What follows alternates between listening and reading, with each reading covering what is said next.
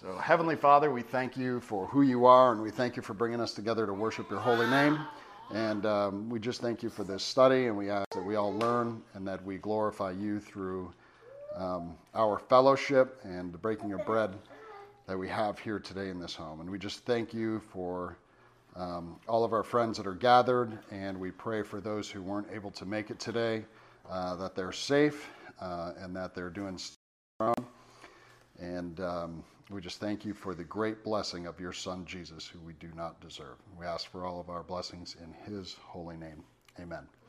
All right, so Ephesians 1, and we started with Ephesians 1 a couple of weeks ago, and we're just going to continue on. But unlike the first couple of weeks where I did Ephesians 1:1 and then Ephesians 1:2, we're actually going to do a couple of verses. So it should be a little more of a story and less of a big, deep theology type lesson. And so I'll just read it, and then this shouldn't take very long, but we'll go through kind of the big points of this, and there's a lot to get out of this, but I think this is kind of a fun study out of Ephesians. It gives us a lot about grace and who we are in him. And anyway, we'll just get right to it. So Ephesians 1, starting in verse 3, and we're just going to read, I know it's a lot, but bear with me, we're going to read down through verse 14. And it says this: "Blessed be the God and Father of our Lord Jesus Christ, who has blessed us in Christ with every spiritual blessing in the heavenly places, even as he chose us in him before the foundation of the world, that we should be holy and blameless before him. In love he predestined us for adoption to himself as sons through Jesus Christ, according to the purpose of his will, to the praise of his glorious grace, with which he has blessed us in the Beloved. In him we have redemption through his blood, the forgiveness of our trespasses, according to the riches of his grace, which he lavished upon us in all wisdom and insight, making known to us the mystery of his will, according to his purpose, which he set forth in Christ as a plan for the fullness of time, to unite all things in him, things in heaven and things on earth. In him we have obtained an inheritance, having been predestined according to the purpose of him who works all things according to the counsel of his will, so that we who were the first to hope in Christ might be to praise his glory.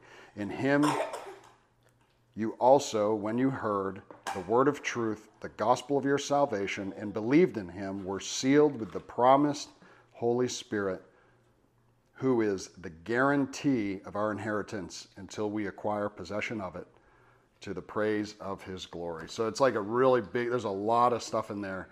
And if I was going to stick a title on this, I call us like the chosen ones. As believers, we're chosen. We are chosen people. That's a tough one to get our heads around, because like, where does that fit into our whole idea of free will? Like, what does it mean to be chosen? What does it mean to choose him? So where do we fall on that line? There's a lot of really cool stuff to go over. So I'll just get right to it. As we look at this, I want to just start at the beginning and start with that whole idea of blessings before we get into the whole stuff about adoption and being chosen them. So looking at blessings, in verse 3 it says, "Blessed be the God, the Father of the Lord Jesus Christ, who has blessed us with every spiritual blessing in the heavenly places." So we see blessings 3 times, and that's important. Because the Bible, we see that it's repeated. Things are repeated, like God isn't holy. He's not holy, holy. We see that Isaiah says God is holy, holy, holy. It's emphasis. It's an emphasis thing. So when God talks about, listen to me, he says, "Verily, verily, I have something to say to you. Listen to me, listen to me." It's emphasis. So in this case, we're seeing blessings being repeated. But also the difference is the base word is the same, but he's using it in a different context. So what does it mean? So what are blessings? What does it mean that we're blessed, that he's blessed, and that he gives us blessings? So it's 3 different things, but it all comes from one word, and that word is eulogeo. Eulogeo, it comes from that word eulogy. Like, if you've ever been to a funeral, they speak a eulogy, right? And the eulogy is like a praise of somebody's name when they die. So the first one is God as a blessing, which really means that God is worthy of praise. That's what it means that God is a blessing. It's his nature that he's worthy of our praise because he's holy. Then it says Jesus blessed us. It means that he speaks well of us. Well, what does that mean, that Jesus speaks well of us? It means when we're saved, he speaks blessings of us or well of us in front of the Father, right? So when we get to stand in front of the Father, it's Christ that says, I am making this person worthy. I have redeemed them. And then it says we receive every blessing. We received those gifts. They're tangible gifts. Salvation is a tangible thing. He gives us salvation.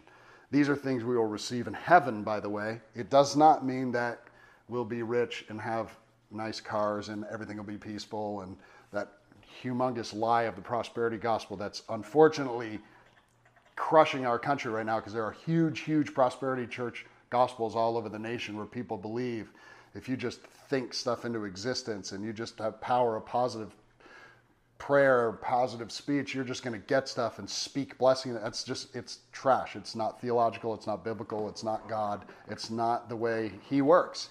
His blessing for us is in eternity, so we need to remember that. But this entire passage that we got here is a passage of blessing, and the good news about our future as believers in Jesus Christ, and that's what we want to talk about today, and those who inherit what belongs to Jesus. That's our inheritance. Jesus is like, I'm going to die so that you can get what belongs to me, which is awesome, right? So 2 verses I want to go over to create some context here. Verse 4, in verse 4 it says, he chose us in him before the foundation of the world. So before God even built anything, he in his amazing glory said, I'm going to give them away to me. And I'm going to do it before anything starts. And then if we look at verse 11, what we see is it says, in him we have obtained an inheritance, having been predestined. All right, so this is tough. This is a tough debate. What does it mean to be able to receive God, but you're predestined? So does that mean that you're predestined like you didn't have a choice? God said B was going to be saved before the foundation of time? Or did he touch your heart and you said yes and you received based on your free will? Well, according to this verse, it would say you don't have free will. It says he predestined you. So this is a big theological argument. And it starts with the reformers like 600 years ago. This has been the basis of what we call the doctrines of grace for centuries. And it's really a brilliant argument that I can't take sides on. So I'll give you what I think. And this is awesome, right? So 2 names, they're insignificant, but they're important in that these people were great thinkers at the beginning of the Reformation, right?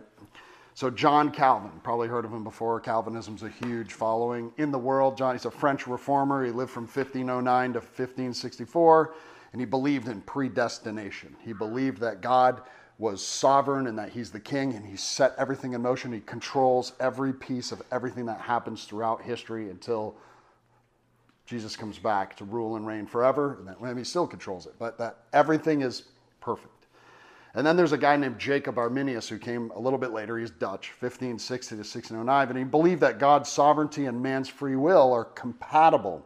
And I'll explain what that means. But Arminius was a pastor theologian, and he wrote a bunch of stuff that was kind of the antithesis of what John Calvin wrote. And after he died, a growing number of his followers were teaching all this stuff in Holland, and they were teaching his ideas about grace. But the reformers that followed Calvin were coming against him, and they didn't agree. And what happens is we have this thing called the Synod of Dort. This is actually a really important thing in modern Christian history, and it's something we don't talk about in the church very much because people don't know where this comes from. Have a seat by the fire. That is like awesome. So in Dordrecht, Holland, from 1618 to 1619, they have this council or this synod, and the reformers work out how God's grace is applied to believers and what part we play in it, right? And then 18 articles come out of this synod that we lean on, and as it leans more heavily on what Calvin believed, that predestination, that election, were how everything works, okay? And what we really have today is a polarization in the Christian church. We have large portions of the modern evangelical church who are totally free will, like, and you've probably seen this, but it's like, come to the altar and accept Jesus. You can choose to be saved. And then you've got the other side who's like, you can't choose to be saved because Jesus is the one who saves you. So then you can't choose to do something that only Jesus can do. Does that make sense? Like you can't choose something that is not yours to give away or to receive.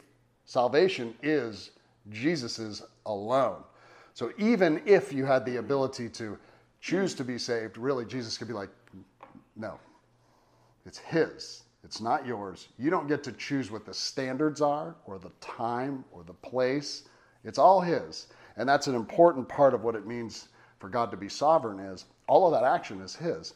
And it's a good part for us to humble ourselves where it's like, I want that. I want to repent from my sins, but I know that all the work is his. And that makes it humbling for us. So what we have is this polarization. So Calvinists stand on the word sovereign. That's their big thing. God is sovereign, which of course he is. To dismiss that a man has no ability to respond to the gospel, that we're dead in our sins, as Paul tells us in Romans 6, and cannot respond to the gospel, which is what they say in Romans 6. It says you're dead in your sins, and what a Calvinist would tell you is you're so dead that you cannot respond in any way, even positively, that you're dead. That's it. And then Arminians will claim that we play a much greater role, that we have total free will to choose salvation or reject salvation. Okay, and God made us with the ability to know we're dead and choose him as a savior. So this is the big argument.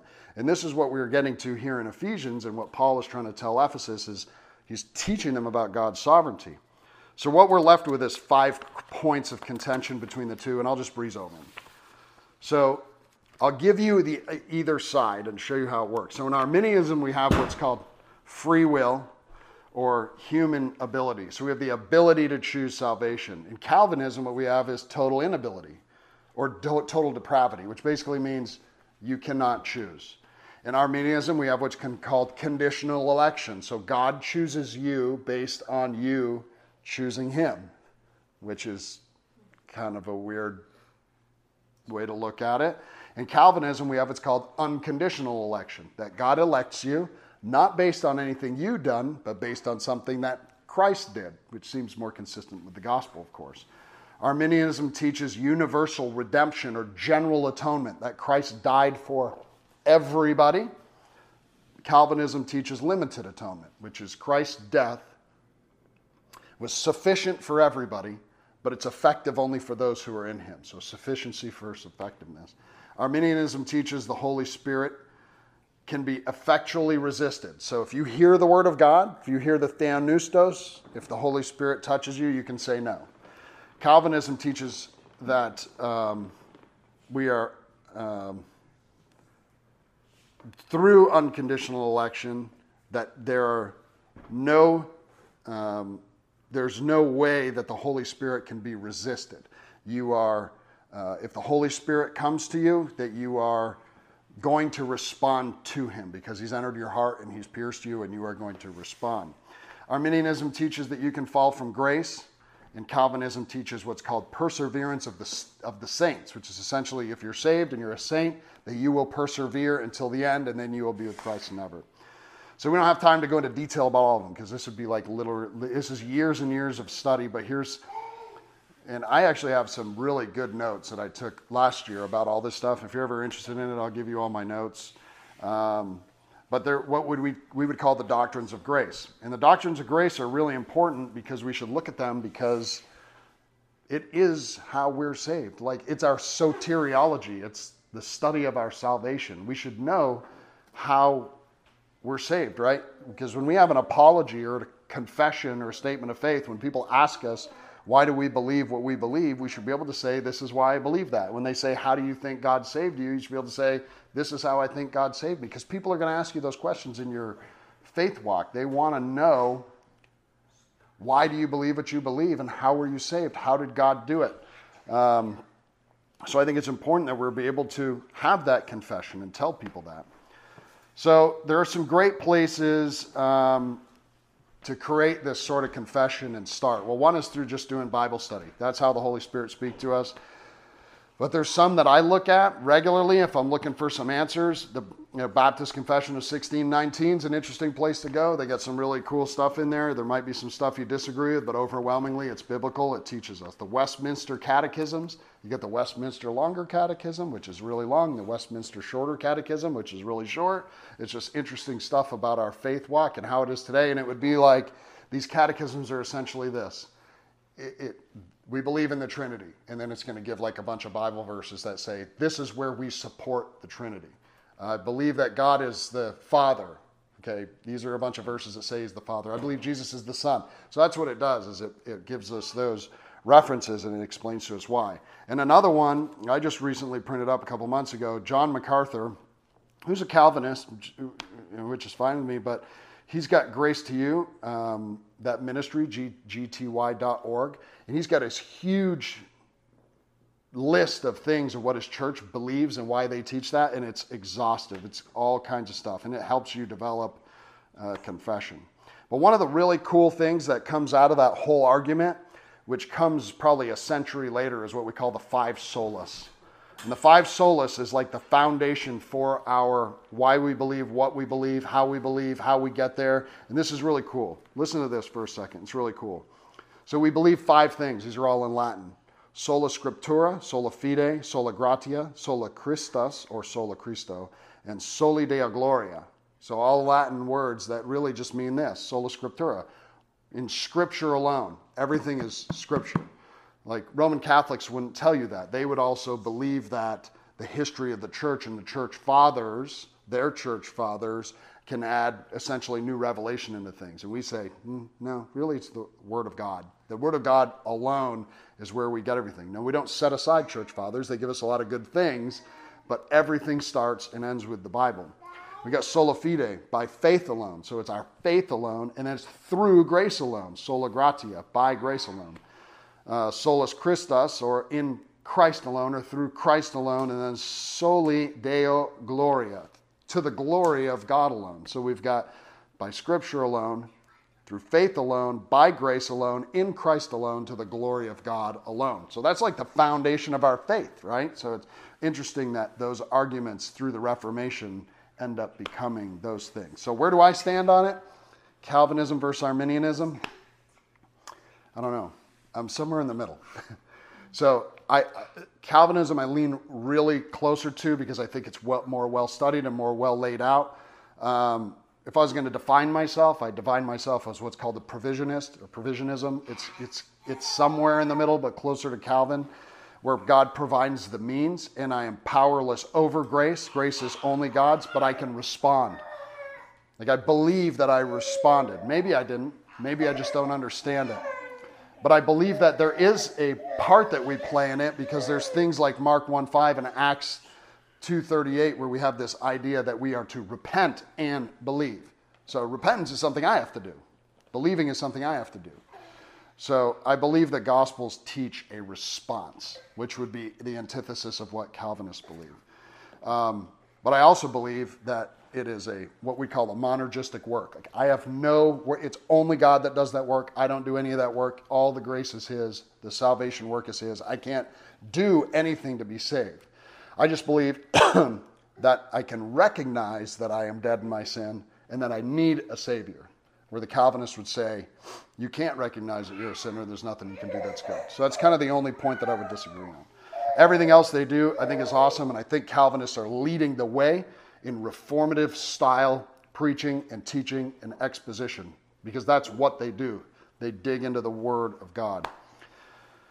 So I'm also reminded, and I've said this before in church and in Bible studies, that even John MacArthur, who I lean on heavily for a lot of my just studies these days and what I listen to because he's a brilliant teacher, preacher, theologian, is one of the things he was asked in a study. Somebody was like, where do you get the idea that somebody has to respond, but then everything is that they are elected. They are elected, but they have to respond. And his answer is, I don't know. He's like one of the greatest modern minds of theology. And he's like, I don't know how it works, but I know it's true. Like it's true, but I don't know how it works. It's like my computer. I turn the computer on in the morning. I have absolutely no idea what's going on inside that thing. So does the computer turn on? Yes. Did I do something to make it really? Not really. I didn't really do anything. Although not a great example. But it's truly a mystery. But I know this. We are elected. He predestined us. Period. It's true. But I feel like I responded. So both are true. And that is a great mystery. So in all this confusion caused by theologians who wrestle with this, there are some truths that give us hope. And that's where this whole passage gives us hope, peace, and real understanding of God's blessings, which is what we're hearing here is God's blessings. These are the things that we get out of this. Without rereading it, we're going to be holy and blameless before him. Holy means set aside, so he's going to make us holy. We're not like anything else. We're uniquely made in his image. And there will be no more guilt to carry and no more sorrow. We get adopted, which is really awesome. This idea of adoption we talked about in Galatians, and this really lays it out even deeper. This idea of huiothesia, which is, it's not our idea of adoption. It's actually this idea that, imagine if you will, if Carol and I adopted a kid that was not our race or culture, but as soon as we adopted them in, they took on what we look like, what we sound like, how we love one another, like they physically changed, that everything about them changed to look like us. And that's what adoption looks like. Although we are outside of Christ and we don't look like him, we don't act like him, we don't love like him, we don't have any of his attributes, as soon as he adopts us into him, we become holy. We become not like a God, that's not right, but we look holy, we look redeemed, we look loved, we look like part of God's family. Those are attributes that we take on in our salvation, and it's really important when we're adopted that we see that. The other great thing we see is that we're going to be redeemed by Jesus' blood, right? His death was not in vain. He died for us. His blood was not in vain. It's part of God's amazing plan before our lives. Before the foundation of the earth, he knew that he was going to do this for us. He loved even the idea of his creation so much that he devised a plan to keep it holy and perfect even at his own expense, which is pretty amazing. We don't even think about this when we have our own kids. Like before you had kids, did you ever think, these are the things I'm going to do to sacrifice for my kids? Probably not. The kids come out and then they start growing up and then you just realize that there are sacrifices. God knew way before. When we hear and accept the gospel of Jesus Christ, we get sealed in him, which is a really important thing. We're secure in him. And this is great news when we feel inadequate. Because like you guys, I feel inadequate regularly. I'm not doing well enough in my marriage, as a parent, as a believer. I feel inadequate. It's great news when our kids go astray, when our kids do things that we don't want them to do, because I've given them the gospel, they've accepted the gospel, and they love Jesus. And for me, I know that they're saved. And this is an amazing reassurance because he sealed them. Our strength and faith, our time in the Bible, our good works are not in any way powerful enough to keep us safe, right? It's the Holy Spirit that indwells us as believers. And what this passage says is that is the guarantee that we have, that Holy Spirit comes into us and Christ has redeemed us. And that's the guarantee that we have as the ones who will inherit God's promise and God's blessing. You see, it's all for God's glory. And this is the question I have when we talk about things like this, and I'll close with this, but when you listen to reformers talk a lot, and you hear this argument between the two, talk about it's all for God's glory, it's all for God's glory, and it's like, why? Like, why is that the important part, that it's for God? Why do this for God? Why did Jesus die for God, not for us? Why did Jesus die to glorify his Father, not for us? Why do we repent and believe for God's glory instead of our own salvation? Why is it all about the Father? Why is it all about him? Isn't it about me? And the answer is no. It is all about him, but here's why. Here's the kicker. And here's a great place to close. So how does it benefit me? Is it selfish? So I'm going to turn to Romans 9 real quick. You guys don't have to, unless you want to, go there. But I'm going to turn to Romans 9. Verse 19 to 26.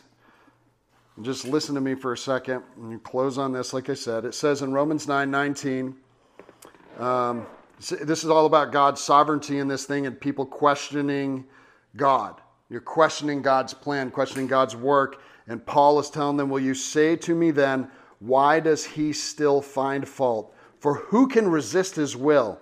Who are you, O man, to answer back to God? Will what is molded say to its molder, why have you made me like this? You've heard the story of the potter before. Has the potter no right over the clay to make out of the same lump one vessel for honorable use and another for dishonorable use?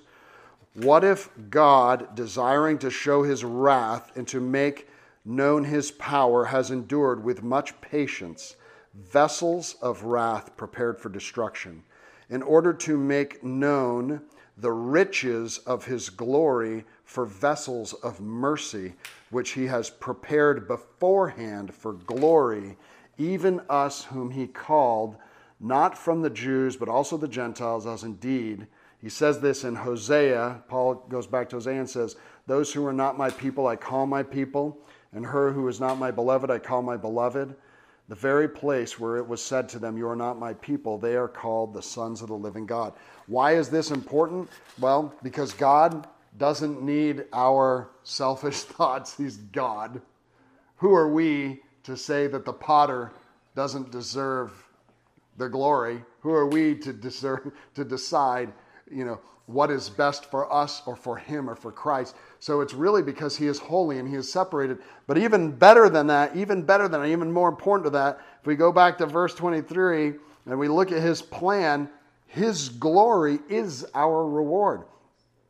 It says that we're vessels prepared for glory. See, we don't have glory right now. Glory, like holiness, is set aside. It's deserving of something. We deserve nothing. And in this thing, we get to enjoy, it says here in Romans, riches with him. This plan for us is so amazing and incredible and unattainable by human means, we can't even get our heads around it. But the idea that him getting the glory for all this, that is our reward.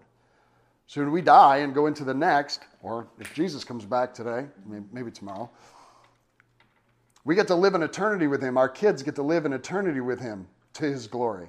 They get to enjoy the riches. We are vessels who will be filled up with his glory, filled up with his love, filled up with his holiness. And that is our selfish reward. We give it all to him, but he pours it into us undeservingly. It's as easy as repenting of our sin and believing in his son, Jesus Christ. His entire plan is to glorify himself, and in that glory share those riches with his creation in perfect forever eternity. Amazing, right? So this plan, it goes beyond just belief in Jesus, okay? This plan is for us. Yes, sir. This plan is for us to realize that when we do believe and rely on his son, and he elects us to adoption in him, that he fills us with the Holy Spirit, and he secures us in eternity, and he fills us with his glory. And that is the good news. And that is why we are the chosen ones. There's a land that is better, and by faith we can see it afar. For the Father waits over the way to prepare us a dwelling place there. In the sweet by and by, we shall meet on that beautiful shore. In the sweet by and by, we shall meet on that beautiful shore. We shall sing on that beautiful shore. In the melodious songs of the blessed, in our spirits of sorrow, not a sigh for the blessing of life. In the sweet by and by, we shall meet on that beautiful shore. In the sweet by and by, we shall meet on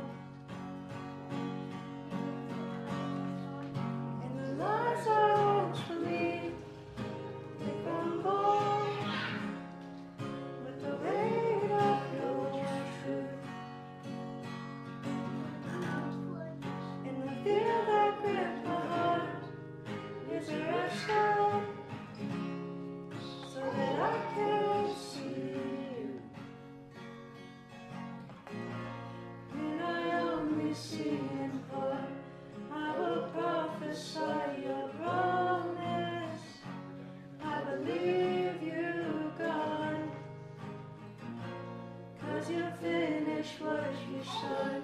I will trust you in the process. I believe you, God. When I only see in part, I will prophesy your promise. I believe you, God. 'Cause you finished what you started. I will trust you in the process. I believe you, God. Fear can go to hell. Shame can go to two.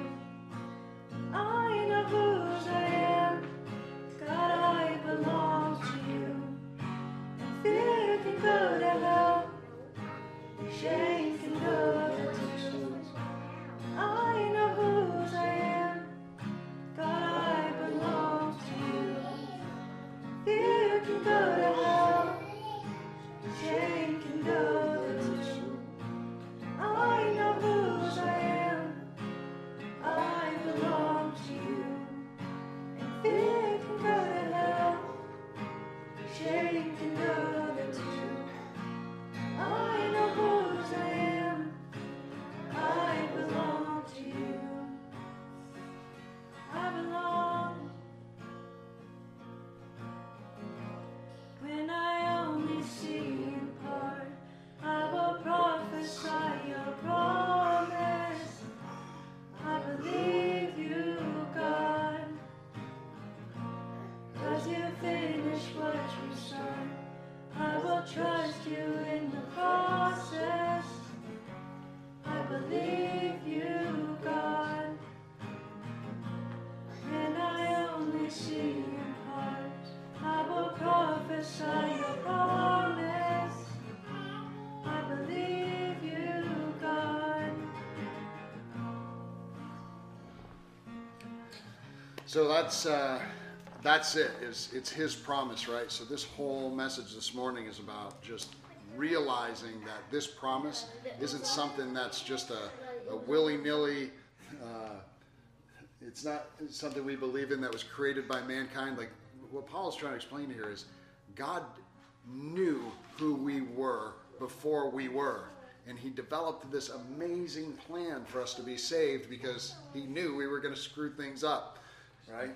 And the cool thing was he loves us so much that he didn't just say, I'm going to save them, but he said, I'm going to show them the ultimate sacrifice so that they know how much I truly love them. And that's what's really important about this, is that we realize that sacrifice was so heavy, and we respond to it in a way that lets him know that we realize just how heavy it was, right?